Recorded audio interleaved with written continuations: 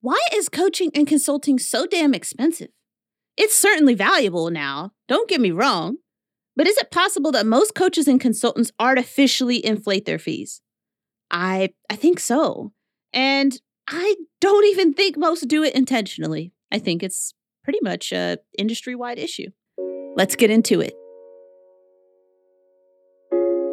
Hello and welcome. You're listening to the Defiant Business Podcast, and I'm your host, Ruthie Bowles, founder of Defy the Status Quo, a branding and marketing consultancy. This podcast is for the business owners and professionals who have seen the status quo in their industry and are ready to do things differently. We're here for the contrarians, mavericks, and rebels. On the Defiant Business Podcast, we'll talk about marketing, sales, client and customer experiences, finances, and amazing entrepreneur journeys that show that none of us are alone. Thank you for joining me.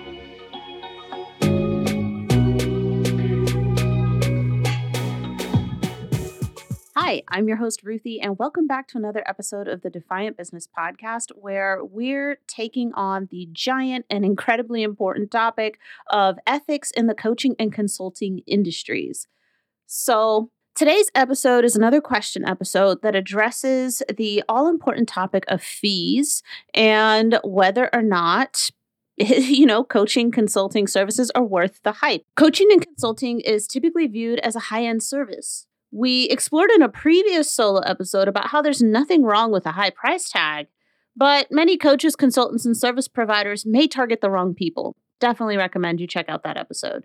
They're charging inaccessible fees while targeting a demographic that likely doesn't have the capital or budget for the level of investment to make sense, right? To make sense for those people to make that type of investment. And this is where we end up, talking to people who we then have to manipulate into buying our programs or services. And that's an incredible problem. And that's one of the ethical things or unethical things, as the case is, that we talk about here. So today, though, we're going to talk about the very real possibility that coaching and consulting fees are inflated.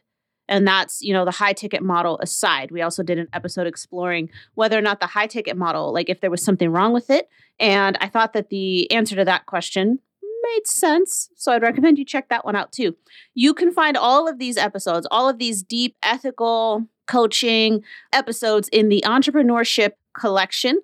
It's a collection of episodes, kind of like a playlist that all center around this topic. And it's named after the two reports that kind of initiated, the two studies that kind of initiated this topic for me in this exploration as we continue to dive deeper. So in order to ask if coaching fees, consulting fees, service fees are inflated, we actually have to ask another question. So that second question is, what is the real value of our services? Yeah, what is the real value of our services? What makes a coaching or consulting offer worth $3,000, $5,000, $10,000 or more? What makes them worth that? It's certainly not the evergreen coaching model that people keep, touting around as the next great thing to help coaches scale their businesses. And that's it's a course, right? Tons of video content with a Facebook support group and probably some live Q&As. That's not coaching, but it's touted as the evergreen coaching model. That certainly is not worth $3,000, $5,000, $10,000, $20,000. It's really not. So why do the coachception coaches, coachception is coaches who coach coaches. We have another episode on that too called Coachception. So definitely check that out. But why do the coachception coaches keep telling us to raise our fees to this level without regard for actual skill and experience? Well, economically, it makes sense, right? If you charge 5 people $1,000, you make $5,000. If you charge 5 people $3,000, you make $15,000. If you charge 5 people $5,000, hey, you see where this is going? You make $25,000. And if you charge 5 people $10,000, you make $50,000. The number of people stays the same, but you make more money. So economically, it makes sense. As an aside, when coaches who engage in income claim marketing, do the math. If their marketing is good and they claim to have a $50K month, don't get excited thinking they're amazing. Just reflect on the last time a bro marketer drew you in. And I know this because I was one of the 5 people that paid $10,000 once. That's how I know. How did it happen? definitely check out our other collection of episodes called the Cult Coaching Collection. And I tell you all about it. In the end, I ended up giving that company about $30,000. So definitely check those out. So the question is not whether or not the high ticket price is warranted, right? In that high ticket model episode, we established that there wasn't actually anything wrong with the high ticket model, but definitely something wrong with some of the tactics that tend to surround it. But you have to ask yourself this question, right? And so ethical questions tend to be very personal. So this is one of those. The question you have to ask yourself is, are your services worth that much money? Right? So speaking from experience, we were never evaluated based on our actual skills or experience in those programs. If we had been, then the entrepreneurship industry would be forced to admit that entrepreneurship wasn't for everyone, which goes directly counter to the everyman entrepreneur idea that's pushed out there to increase the amount of entrepreneurial activity, which then increases the bottom line for the entrepreneurship industry as a whole. But if everyone's evaluated, then it would be obvious that entrepreneurship wasn't for everyone, that not everybody could do this, because some people are great at marketing and suck at fulfillment. So my example, what I'd like you to reflect on, right, in terms of how important things like experience actually are, or things like experience and skill level, investment in your skills, all those things are important. I want you to reflect on a creative hobby for a moment. You know, do you paint, play music, do acrobatics, knit, something? Anything? Hell, I would even take video games, right? Or reflect on a sport you played when you were younger. Anything where it took time to build skill, right? Time to really get good at what it was that you had fallen in love with for, that month, that year, many years, whatever. Would you say your skill at the beginning was as good as it is currently, or whenever you stopped doing this hobby, at the height of your skill? No, right? So with coaching and consulting, why are beginners being told to charge such high fees? It doesn't make sense. And there's harm on both sides for the coach and the consultant when fees are exorbitantly high, unnecessarily high. So for the coach or the consultant or the service provider, they feel an intense pressure to deliver and appear way more put together than they actually are. So instead of focusing on the right things, right, they end up focusing on other things that help improve the appearance that they have it together. But what they should actually be focusing on is developing their coaching or consulting or related service skills, developing actual IP, intellectual property, and gradually establishing systems for processes that have been proven to work. Instead, they're doing, I don't want to say stupid things, but they're doing unnecessary things like, oh, let me automate this string of emails. What? The string of emails you haven't tested? Let me automate, putting together this course. Oh, the course that you haven't fucking tested? What a waste of time. You're going to go through the effort of doing this, creating your evergreen coaching model with your big video course inside of it, right? And you're not going to be able to get people to sign up because you're focusing on the wrong things and you would have wasted all that time. You need to be focusing on your skill. You need to be getting experience. You need to be working with actual people to prove your theory, because until you actually go through the effort of coaching people, of consulting with people on their businesses, all you have are theories. All you have are theories. And so you're asking people to pay $3,000, $5,000, $10,000 for your theory when there are other coaches and consultants out there who are asking for those fees and they actually have the experience and skill level to back it up. Yeah, I said it. Remember, if you can't sell your services, coaching, consulting, other services, off of a Google Doc, then a fancy funnel isn't going to help you either. And on the client side, the harm that the high fees do for unproven coaches and consultants on the client side, their expectations may be too high for what the coach can offer. It's easier to accept being a test client and experiencing hiccups and, oh, I didn't send that email, I'm so sorry, when you haven't paid a high 4-figure or 5-figure sum. So how should new coaches and consultants get experience then? Well, they could obviously, I don't want to say obviously, because if it was obvious, more people would do it. So I shouldn't say obvious. But one of the things that, coaches could certainly do is if you're a new coach, get some experience working with a senior coach, somebody who's, whose business is healthy, somebody whose, values align with yours. See if you can do some guest coaching with some of the other coaches that you know, like, and trust. That's definitely some ways to get experience.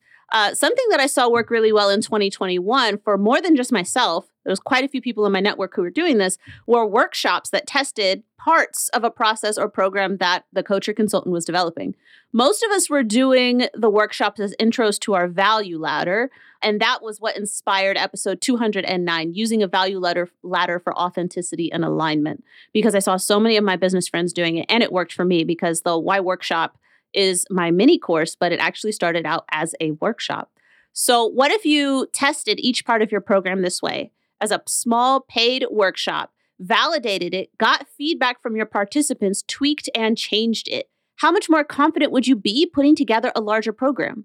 How much better would you understand the value and impact of your services, right? Then thus giving you confidence for your fees when you're quoting these fees later on. It also had some ancillary benefits of getting people, I guess I don't want to say getting, but adding people to my email list because they joined the workshop. They were obviously interested. They had great experiences. I had a lot of one-to-one conversations and got wonderful feedback for the Why Workshop, which allowed me to continue iterating on it and to produce the mini course that exists on my website today. Those videos were recorded custom for the course, but it was after doing the Why Workshop, one time in person, but, several times online to actually build that experience. The first version of the Why Workshop is not the version that you see when you buy the course or if you experience it, at any point this year. Later. It evolved over time thanks to the feedback. So another thing to point out is that most coaching and consulting outcomes are pretty much intangible or less directly attached to the bottom line. And this is true if you're a sales consultant or you're an ads consultant, that may be less true for you. But many of the benefits that most coaches and consultants offer are intangible unless they're tied to specific business outcomes. And I find that coaches probably will struggle with this more than consultants. But many of the reported benefits of coaching include things like increased confidence, a sense of accomplishment, self-awareness, right? Your ability to make good decisions and stuff. But how do we tie a monetary value to that in a real way? What's the value of increased confidence or self-awareness? Perhaps we should turn to scientific research for the answer. Plot twist. I actually couldn't find research easily on the value of these intangible things. And I'm talking like monetary value, especially for things like confidence. But one thing that I thought was interesting is that Gallup is a company that does research, a big research paper they put out called The State of the Workplace. It's not a scientific journal, but Gallup does have a great reputation, and they put out this State of the Workplace every year. And their primary metric is employee engagement, and they're actually able to tie that to some financial impacts within companies. So it's absolutely, super interesting. So we talk about value-focused marketing, but how valuable is it when we're just making up the numbers? Like when it's completely arbitrary? For service providing consultants, this problem isn't quite as present unless they get sucked into a do it, DIY model, right? Do it yourself model where they, create something where people can learn how to do it themselves. But, if you're doing DFY, done for you, the value of something like a funnel system, branding, marketing strategy, social media creation and management, email marketing, etc., fluctuates based on the business you're talking with. So, and what I mean by that, and this is actually in reference to podcast episode 186, where we talk about the stages of the business growth for coaching, consulting, and service businesses. But if the business owner is at stage 1 of their business and they consider any type of expert outsourcing, they're likely only going to want to pay a small amount. They are likely going to have sticker shock because they probably have no capital or a very small amount of capital and a small budget. And this is, of course, assuming that they have stage 1 level knowledge that, yes, they're in stage 1 of this business, but if they're a serial entrepreneur who's successfully launched multiple businesses, this is probably different. And they may have the mindset of a stage 5 business. So it's always important to be aware of who you're talking to. So your prices will look inflated to the typical stage 1 business. Hiring someone for 4 to 5 figures for business services is actually out of sync for their stage of business anyway. So you shouldn't be talking to these people. However, to the person in stage 4 or 5, your pricing could actually be perfect. And this is the same with coaching. A high figure investment into a coach makes more sense at these stages because the business basics they've been met. The basic needs of the business have been met, and they're met on a regular basis. So they can, start to make those types of financial investments in their business.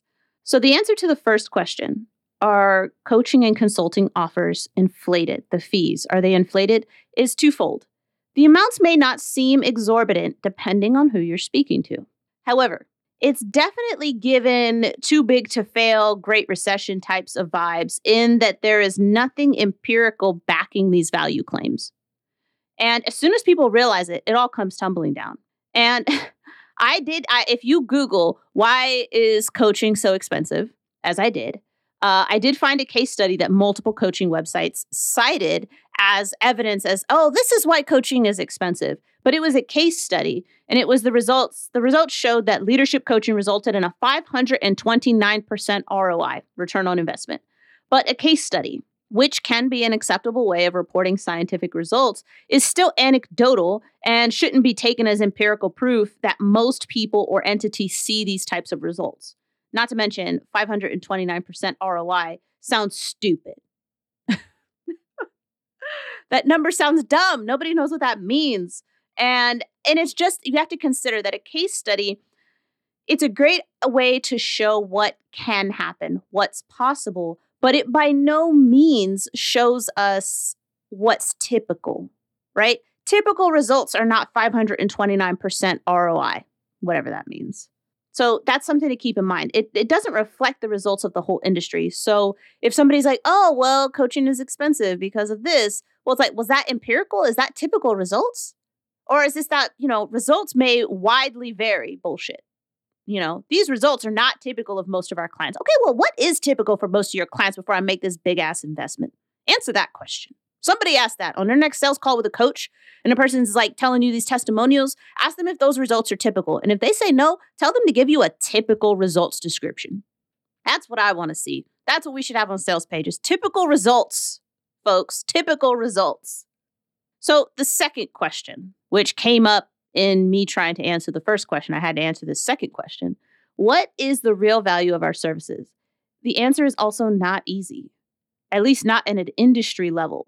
The best we might be able to say is that this could have value of some, 4-figure amount for a business, 4, 5, 6, 7-figure amount for a business. But that doesn't sound nearly as sexy. It really doesn't. So, new question. How do we establish a more objective measure for the value of our services? I want to know that. And that's just a question. I'm just throwing it out there. It came from, this brainstorming. So one of my big conclusions today is that most people don't know the value of what they're offering. They can't explain why their service, consulting, coaching is $3,000, $5,000, $10,000, $20,000. They can't tell you why. Or they can't tell you how the fee makes sense for what they're offering. Coachception coaches telling their clients their fee should be this high without walking them through the why of it short circuits each client's opportunity to critically evaluate the fee that they're asking prospects to pay. The next time you're on a call, I encourage you to ask the coach or consultant how they came up with their fee amount. You're not questioning the value of what they're offering. Like, it's important, that's why you're talking to them, but how did they come to their fee amount as a conclusion? That's a very bold question, and they should be able to answer it. And don't forget, when you're on these calls, you don't have to make a decision. I take notes. I would advise you to take notes and then review those notes. Take some time to think about it. Don't let anybody pressure you into a decision. And if they are pressuring you, they're probably not the coach for you anyway. So decision actually ends up becoming very easy. But thank you so much for joining me today. And if you want to talk about this more, please know my DMs are always open. Definitely share the episode with somebody who would get something out of it. That's how we increase awareness around these topics and help protect ourselves and our businesses, right, from predatory practices. Thank you so much for joining me today.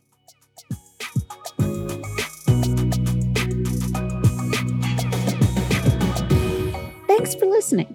If you enjoyed this episode, please share it with others, post about it on social media, or leave a rating and a review. To catch all the latest from me, you can follow me on Instagram at Defy the Status Quo Biz, and the link is in this episode's description. Thanks again, and I'll see you next time.